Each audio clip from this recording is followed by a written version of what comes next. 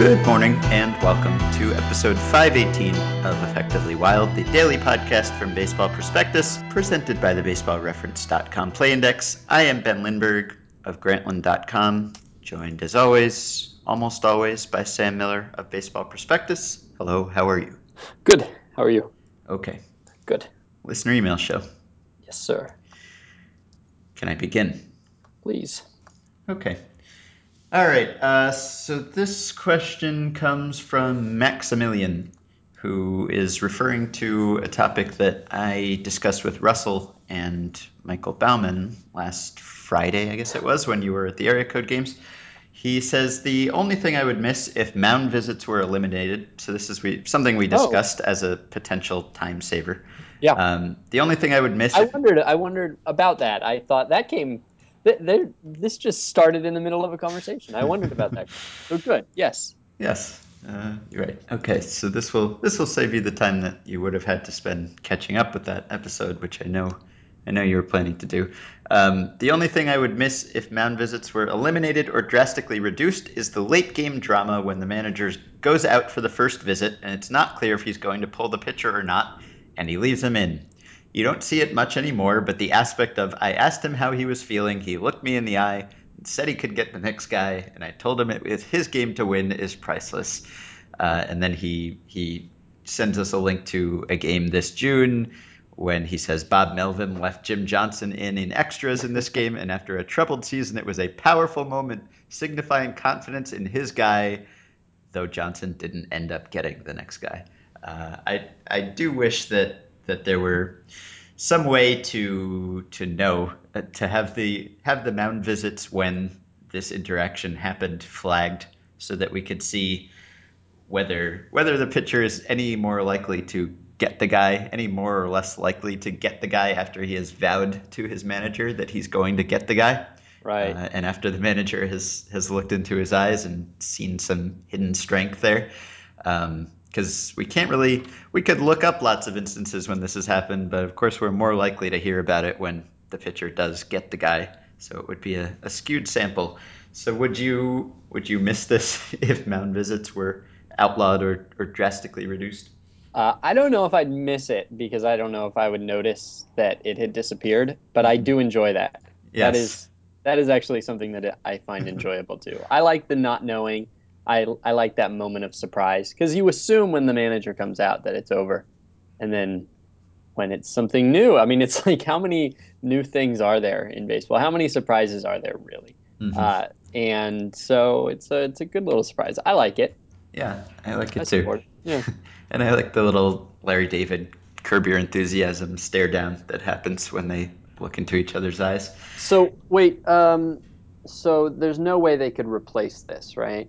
I mean, I guess the we could see them talking in the dugout between Right. innings Mm-hmm. where the pitcher is trying to talk himself in, but you could have that now too. So it would You could just there's stare. nothing you could do to really replace it, right? You could stare from afar, stare from the dugout to the mound, and lock Yeah, eyes. right. We could still in fact, in a way, you might argue that that if this well, let me think. No, probably not. You couldn't argue it. No, I would miss it. Mm-hmm. Me too. Okay. Don't you wonder what I was thinking about arguing? You'll Yeah. never know what I was going to consider arguing. Huh. It wasn't very good. That hasn't stopped you from publishing articles in the past. That's Uh, that's a bizarre thing to say out of mhm. nowhere. Inside joke. Okay. Mike D in St. Louis says if a team had a 13 strikeout per nine pitching staff, would a top defensive team be necessary when half the outs are coming from the pitchers? Would a top defender's stats be increased by having fewer chances, thereby having fewer opportunities to make errors? So, this is something that we kind of talked about with the Tigers last year or year before that, how they had this super high strikeout pitching staff and that maybe they could kind of afford to have Miguel Cabrera at third base and Prince Fielder at first base and a weak defensive team overall because they had fewer balls put in play than other teams. So yes, it's easier to get away with it if the higher your pitching staff strikeout rate is, the less damaging potentially a weak defensive team would be, I think.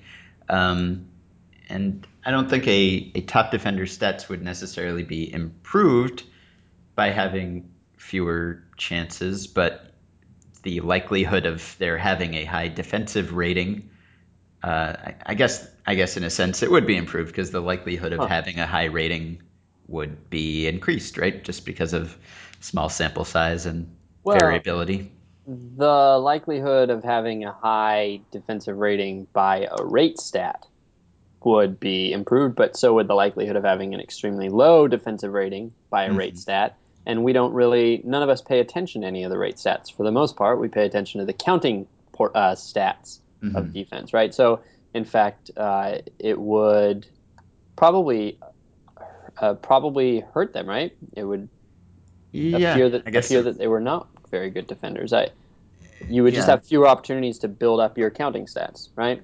It'd be right. like what we talked about with yesterday, with like the equivalent would be looking at a player's RBIs, and it's largely or a lot of it is determined by how many chances you get to drive in runs, and so if you were looking at RBI, what is Baseball Prospectus's RBI opportunities? Opportunities, yeah. Yeah. Right. So that, for instance, in an equivalent situation where there was never anybody on in front of you, that wouldn't really be affected all that much, except it would create more variance.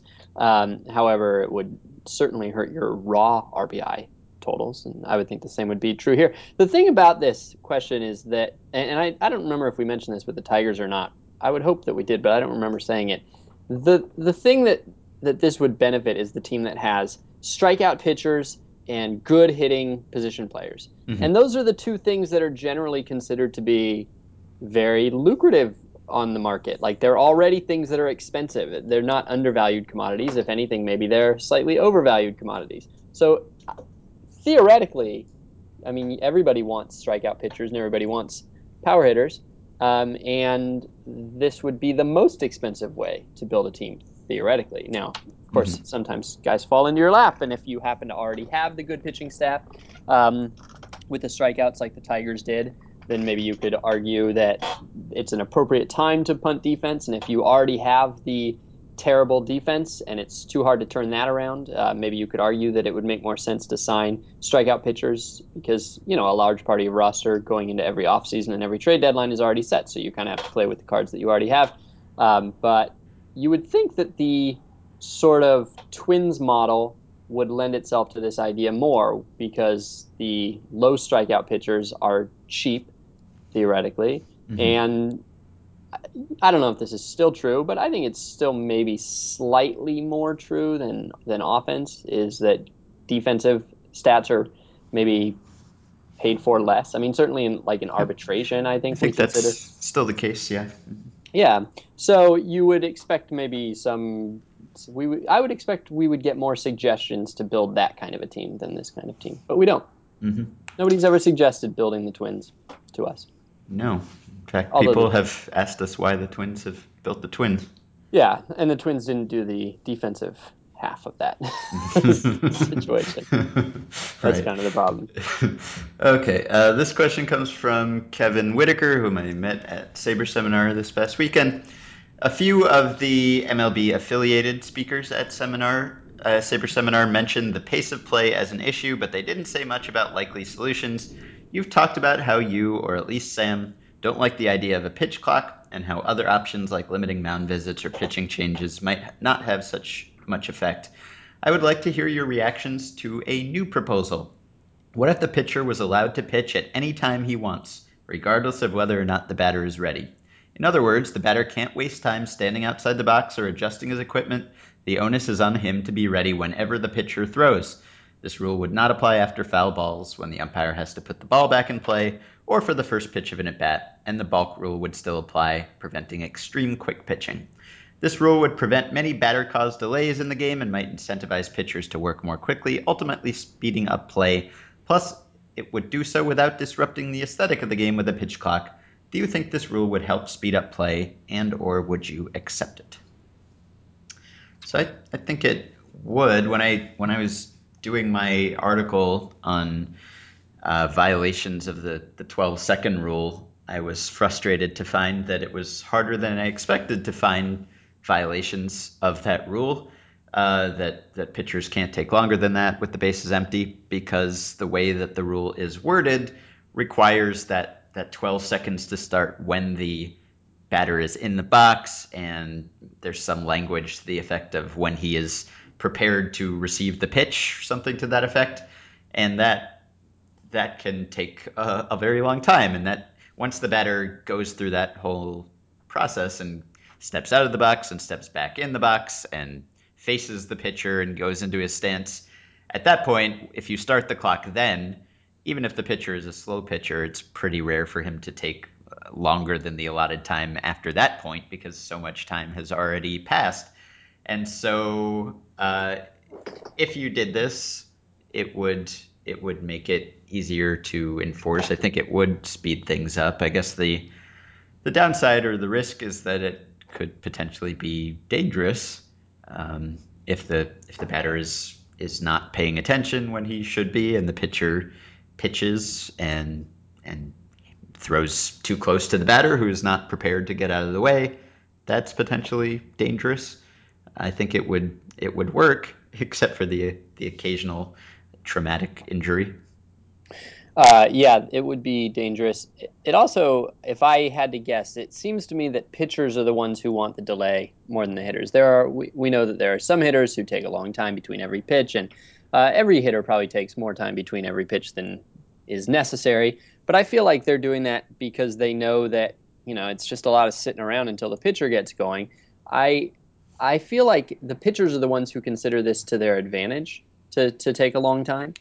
And so my guess is that if this rule were in place, it would speed up some games, because some pitchers would embrace this, but it would not speed up a lot of games, and it might not speed up most games, because I think that the pitchers still largely control the pace. And like when you mentioned the 12 seconds thing, by the time the batter gets set, if the pitcher takes 12 seconds, it feels so long that Yeah. the batter almost certainly has called timeout Hmm. again. By Hmm. that point, like standing there waiting for 12 seconds is a very long time. And Hmm. so I kind of feel like what the batters do is, right now, with all of their stall tactics, are just a way of killing time until they can wait for the pitcher, because they don't want to be up there like idiots frozen while the pitcher goes through his whole thing. Yeah, because there's sort of a power relationship there also, because Hmm. the pitcher has the ball, so the play is dependent on him.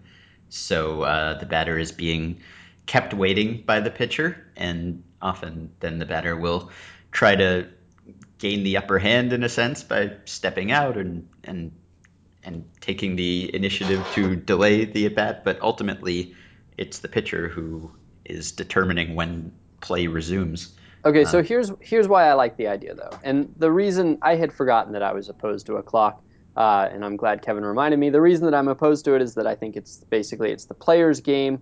As much as possible, we should defer to them, the style they want to play, the rules that they want to follow, etc.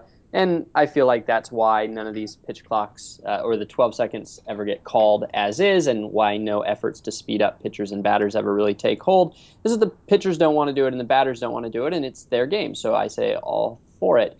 However, in this case, what you're doing is empowering them to act quicker if they have the choice. You're not mandating that they act quicker, which they don't want to do. You're simply empowering them to have their own pace. And there are almost certainly pitchers who would prefer a faster pace. And So I say that it's a great solution to at least some of the games, to give them more freedom rather than what most of these solutions do, which is to take away the freedom. I wonder if there's a way that you could also do this for the batter. Um, and I don't know that there is. I mean, if a batter stayed in the batter's box and never left and was always poised to hit, then the 12-second clock would start faster. But I wouldn't, if I were that batter, I wouldn't have any faith that it was actually going to get called, and then I would just feel like a mhm, like an awkward doofus mhm. the whole time. But it would be nice if, yes, if everybody on the field had the choice to speed things up on their own, and this would be a good start. So yeah, I'm pro Kevin's idea. Mhm. Okay, let's do one more before play index. This is from Lewis, who says, just wondering what the difference is between command and control when discussing pitchers. Seems like there's a lot of overlap, or perhaps it is mixing the use of the terms. What do you guys think? I'm curious what your opinion is. An opinion that is growing stronger as I get older.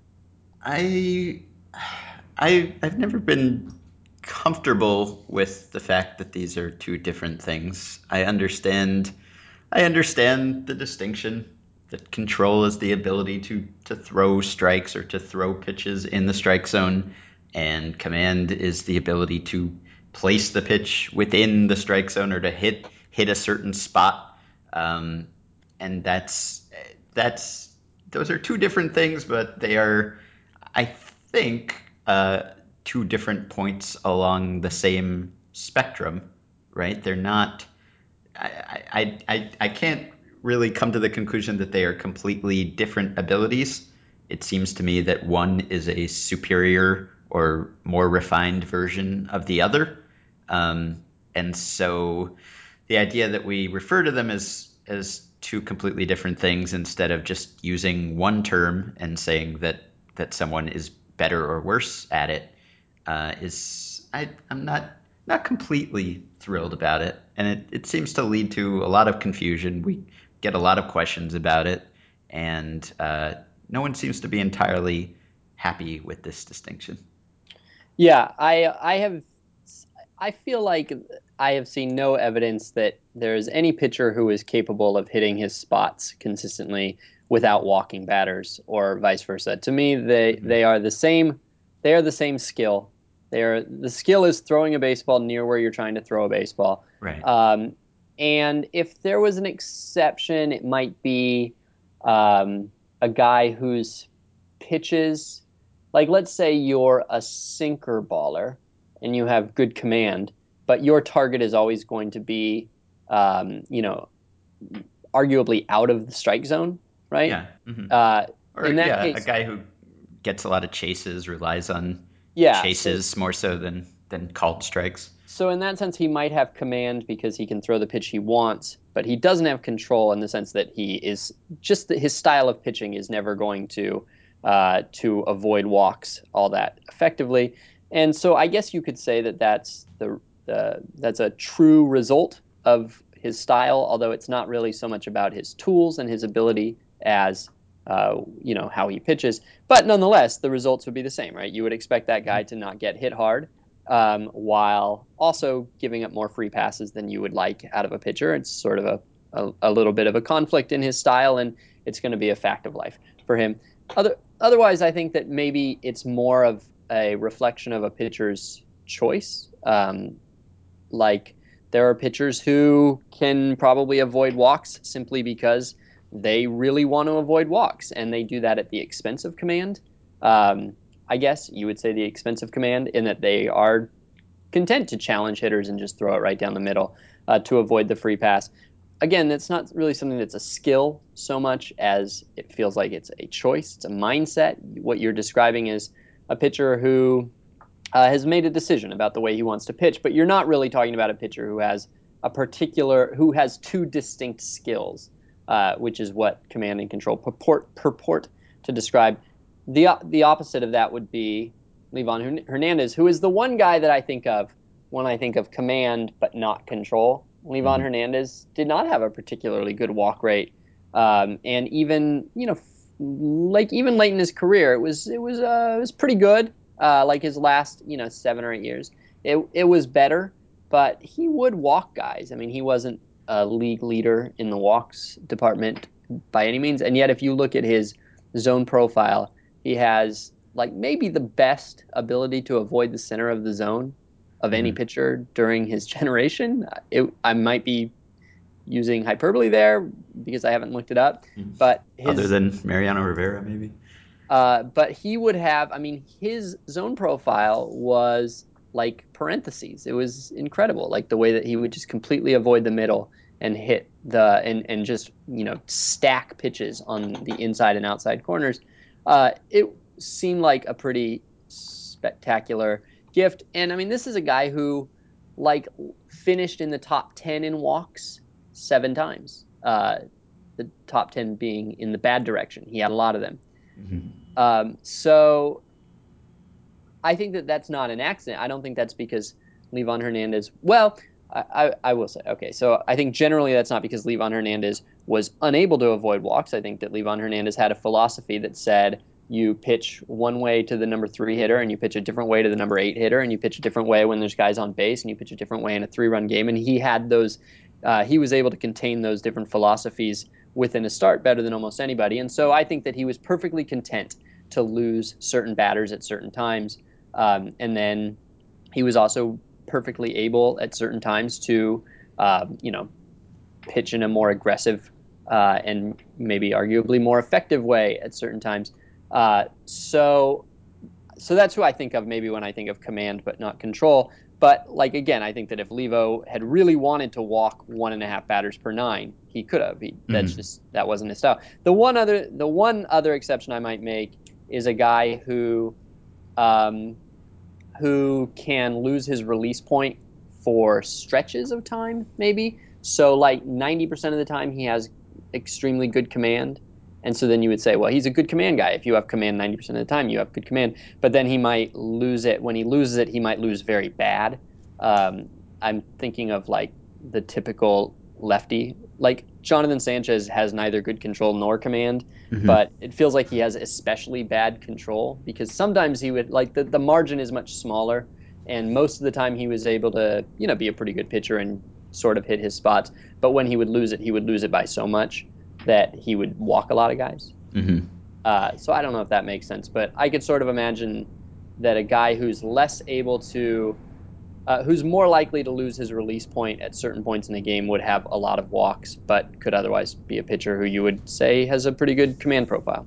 Yeah, I wonder how this distinction evolved, whether it was introduced in response to an outlier like one of those guys, like just one guy who you needed a different term to talk about, and now we're stuck with these two terms that for most guys are interchangeable or just variations of each other. For most guys you could I think we could get along just fine saying this guy has great control, and this guy has good control, and this guy has okay control, and we wouldn't need anything else unless we just needed a synonym so we weren't saying control 10 times in every paragraph.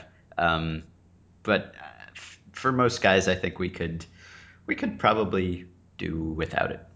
All right, so I got my Dixon Baseball Dictionary. Hmm. Uh, the term became popular in the 1990s, but it was commonly used in the 19th century as well. For example, command is another feature in the pitcher's work, and this is a technical word for placing the ball at will, which is in the Sporting Life in 1883. And, quote, unless he has perfect command, he will never be a winning pitcher. Uh, Baseball, How to Become a Player by John Montgomery Ward in 1888. Cy Young in 1911 quoted, "Command of the ball is the first essential to success in pitching." Uh, so those seem sort of generally to be Right. synonymous with control, although the first one really doesn't. Command is another feature of the pitcher's work, and this is a technical word for placing the ball at will. I don't know. It could be. It's hard to tell. Mm-hmm.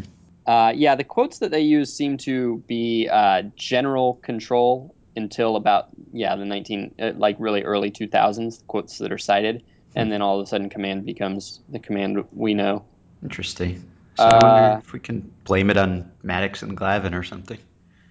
Kurt Schilling, 2002, Baseball America. Control is the ability to throw strikes. Command is the ability to throw quality strikes. So It's that's so, pretty so much the authoritative. yeah. It just is. Mm-hmm. Yeah. Huh.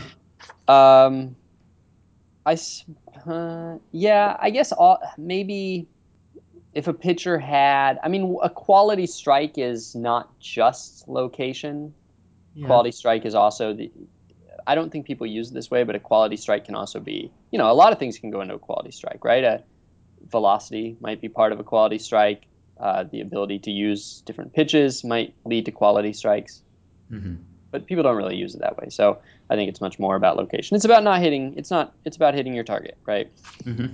And it's hard to imagine how you could never miss your target by more than 3 inches and yet miss it a whole lot by 2 feet. Hmm. Those two things just don't really go together. Yeah, well, let us know if you're listening and you have strong opinions on Command versus Control. I'd be interested to know. Or if you know more about the evolution of the distinction between the two. All right, play index. Sure. So this, I don't think I've ever highlighted this feature of Play Index before, but one of the things you can do is the event finder. And this is basically you can find, if you want to, you could find, for instance, every time Barry Bonds had a sacrifice fly, and you could see all sorts of things about that group of events. So you could see which parks he did it in broken down. You could see which counts he did it on broken down. You could see a list of all 400 or whatever of them listed chronologically in this list, which is very easy to use, and you could easily export to Excel. You can see every count, every play description by game day, every pitcher, every the score at the time, runners on, all these things. It's a pretty incredible thing if you want to like learn something about all of Clayton Kershaw's hit by pitches or something, and you only have 12 seconds to do it, or if you have 2 hours to do it. So you can also do this for entire teams. You can also do it for the entire league. And so I looked at, I simply looked for every catcher's interference since 1950 for all teams in both leagues, and I have them all on a page in front of me. Every single fact that you could want to know about catcher's interferences is right here in front of me on this one page. It's an amazing thing. So I have learned a few things about catcher's interferences. Uh, the most important thing, and this will give us something to watch, is Ben. I don't know if you knew this, but we are living in what might be the golden age of catcher's interferences. Might be. It's not clear yet. Really? Um, yeah, so in the 1950s, there would be single digits per year, like 4, 7, 6, 6, 5, 2, 4, 5, 8, 8. That's the 1950s. And then in the 1960s, it got up to double digits for the most part. In fact, the first time in 1960, there were 10. But still, it was like low teens, 11, 11, 15, 16, 17. And then in the 70s, that was the first golden age of catcher's interferences. And one of the reasons it was is because there were a couple of guys who seemed to really embrace this as a strategy. Pete Rose, who I would mention later in this conversation, but I'll just mention it now, is the all-time leader in catcher's interferences, or at least the post-1950 leader, with 29, which is almost double anybody else. There was another guy whose name was Bob Stinson, who had 6 in a year, which I discovered by reading Sports Illustrated feature on Bill James, and that came up, of all things, in 1982. And so Bill James mentioned it in 1982 that the season happened in, I think, 75. So in the 70s, there was this kind of increase in catcher's interferences. So it was like in the 20s pretty reliably. 20, 15, 21, 15, 24, 25, 23, 29, 27, 21. And then the 80s, it dropped a little bit, although in 87, the record was set, the modern record was set with 31. And then strangely, as a lot of things happened in 1988, it feels like the 88, everything changed in 88. No matter what stat you're looking at, something changed, either in 88 or 93, something changed. And so in 88, all of a sudden, catcher's interferences dropped quite a bit. And to a peak of 9 in 2002, which was the first single digit year since 1961. And then they've been steadily growing back. So right now, in the last 5 years, there Wait, have been, can I, before you yeah. give this answer, I have a way to tie this play index segment to a listener email that we received in April. This is a deep pull. I favorited or starred it back then and meant to answer it, and we never did. This question comes from Jason. Hopefully, Jason is still with us, even though we didn't answer his question back in April. He said, I feel like we are seeing more instances of catcher interference being called in the last couple of years than we used to. Is the emphasis on pitch framing a reason for this? Are catchers so concerned with catching the pitch and making it look good that they are reaching forward more? If that is not the case, is there another explanation? Or am I just imagining this is going on? So You are now not you imagining it. can answer the question that Jason has had for the last 4 months. Excellent. So there have been 123 in the last 5 years. The record for a 5 year period is 128. Now I'm well aware that there are more baseball games being played right now, and so that's might be part of the reason. However, there is a chance that they will pass that record. That record. This thing that everybody is watching closely. And just 10 years ago, the same 5 year period a decade ago, there were only 75. So they've just almost almost doubled what we were seeing 5 years ago, which is fairly interesting. Now, is it about framing? I don't know. The boom sort of seems to have started around 2007, which might not be before catchers were paying more attention to framing, but it was before all of us were generally paying more attention to framing. Mhm. 28 in 2010 is, I think, the second highest total in the modern era. And that was before the statistical emphasis, at least the analysts' emphasis on framing. Um, so it's hard to say. It could be. We also have talked about how it seems to us, it seems certain to me, that more guys are getting hit by backswings, and we talked about whether that was a batter thing or a catcher thing. Mhm. Um, but this would certainly go with that if it were a catcher thing. So we need five more to break the 5 year record. So uh, a few other things of note. Um, the the number one catcher interference pitcher is Phil Necro. That makes sense, right? That makes a ton of sense, doesn't it? Yeah, I guess you'd think that the catchers would be uh, they'd be not moving much, or they'd be frozen in place or something. I would think that the catchers would be reaching forward to try to get it Hmm. before it breaks. That's what I would think for Necro. Number two one is Nolan Ryan, which also makes sense because batters would be back in the box because he threw so hard. So it's kind of interesting that the number one and number two both make total sense and for completely opposite reasons. Hmm. Uh, Well, there has so if you think Ryan makes sense for that reason, then that would support the oh idea that batters, as a group, yes, as a population, have moved back in the box, as pitchers, as a population, have added velocity over the last several years. very good. So Yes, that could be an explanation. that would be a great explanation. Well done. Hmm. There has only been one catcher's interference on a 3-0 count since 1950. That was by Ryan Klesko, who was a pretty good catcher's interferer. He got six in his career, which is solid. Not many people get six.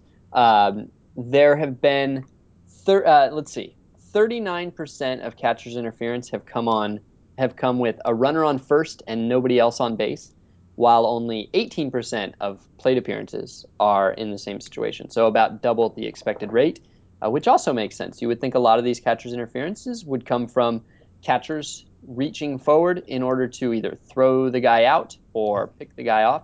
And so, therefore, you'd have a situation where a lot more base runners would be going and the catchers would interfere a lot more often. That makes Hmm. sense, doesn't it? Sure. The three spots in the lineup most likely to have catcher's interference are second, which makes sense because of the base stealing thing, Hmm.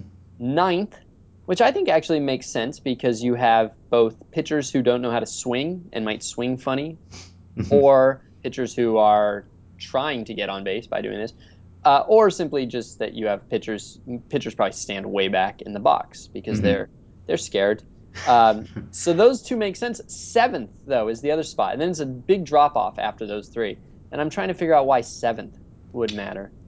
I can't really. Yeah, I don't know. It's a pretty Pinch nondescript lineup slot. pinch hitters are about twice as likely to have a catcher's interference as they are to given their population, their percentage of the population, they're about twice as likely as you would expect. I don't know why that is. Yes, maybe they come up with runners on base more often. Could be, could be that could be that makes sense. Uh, let's see. It's more likely to happen to the visiting team, which is surprising because almost every other positive outcome is more likely to happen to the home team, and yet Hmm. visiting teams are more likely to benefit from a catcher's interference. And lastly, there is nobody anywhere close to Pete Rose's record. Uh, Ellsbury has 11. He has no chance to get there. Carl Crawford has, I think, 14. He has no chance to get there. If you want a hope that somebody might do it, Paul Goldschmidt has 5 and is relatively young, but probably Jason Hayward is your guy. He is at 4 already, and he's about 13 years old. So Hayward's got a shot. I think Hayward is is on pace to challenge it, if nothing else. But he's got a long way to go. 4 is not very far. Mm-hmm. Fascinating. Any questions while I have this page open that you want to know? Is there information on which catchers it was called on? There's not. I'm sorry. Okay. Well, that was my question. Mm-hmm. It might be on. It might be on Baseball Reference somewhere, but it's not on this page. Oh, no, it's not. Okay. All right. Well, I think we learned some things there. Got to the bottom of some stuff potentially. Mm-hmm. And we answered Jason, or I guess it's actually Jay's question after 4 months in limbo. So we did some good work here today. You can do your own good work by going to baseballreference.com and using the coupon code BP to get the discounted price of $30 for a 1-year subscription on the Play Index. Okay, before we end, let's take this one from Tom in Canada. Hi, Ben and Sam. You're the GM of an AL team. You're looking at 2 Japanese pitchers who you're considering signing. These pitchers project to be league average starters except for one exceptional skill. Player A has an amazing curveball like nothing anyone else can throw that you project will allow him to strike out roughly 40% of the batters he faces in Major League Baseball, roughly 30% better than current leader Clayton Kershaw's 31% strikeout rate. Player B has spectacular sinking action on all his pitches, which you project will allow him to generate an 80% ground ball rate on balls in play. Again, roughly 30% better than current leader Dallas Keuchel's 62%. Both project to have league average walk and home run per fly ball rates, while player A allows an average balls in play mix and player B has an average strikeout rate and line drive to fly ball rate. You trust these predictions. You're confident that either would sign with your team, but they're both expensive and you can only afford one. Which do you pick? You want the extreme strikeout rate guy or the extreme ground ball rate guy? It's got to be the strikeout rate guy, right? I I mean, would think imagine so. just think about it this way. Imagine instead of those numbers, it was he strikes out 100% of batters, or he allows grounders to 100% of batted balls.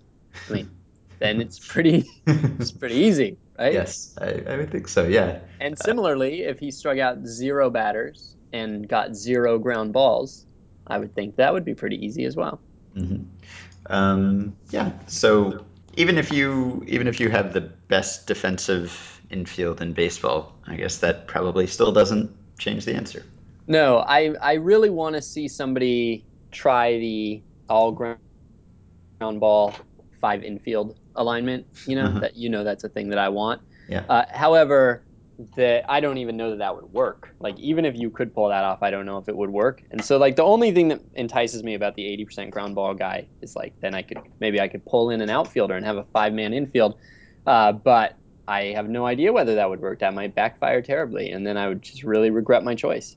hmm all right, well, then one more quick one since that was quick. This is Andrew. With yesterday's talk about Alex Gordon being so slick in the field, I always wonder about above average corner outfielders and why they don't play center field. Gordon has an excuse. The Royals have an above average center fielder. Do you think Alex Gordon could play center field respectably? What about Josh Reddick, Jason Hayward, or other such plus corner guys? If not, why? What is it that makes them above average corner guys but struggle in center field? Hmm, it's a good question. Yeah, Because it's true there are guys who switch back and forth. There are guys who play center field credibly and then also play in a corner, and they're above average corner outfielders. They do well, mhm, but they're not as good as like Reddick appears to be, or Hayward appears to be.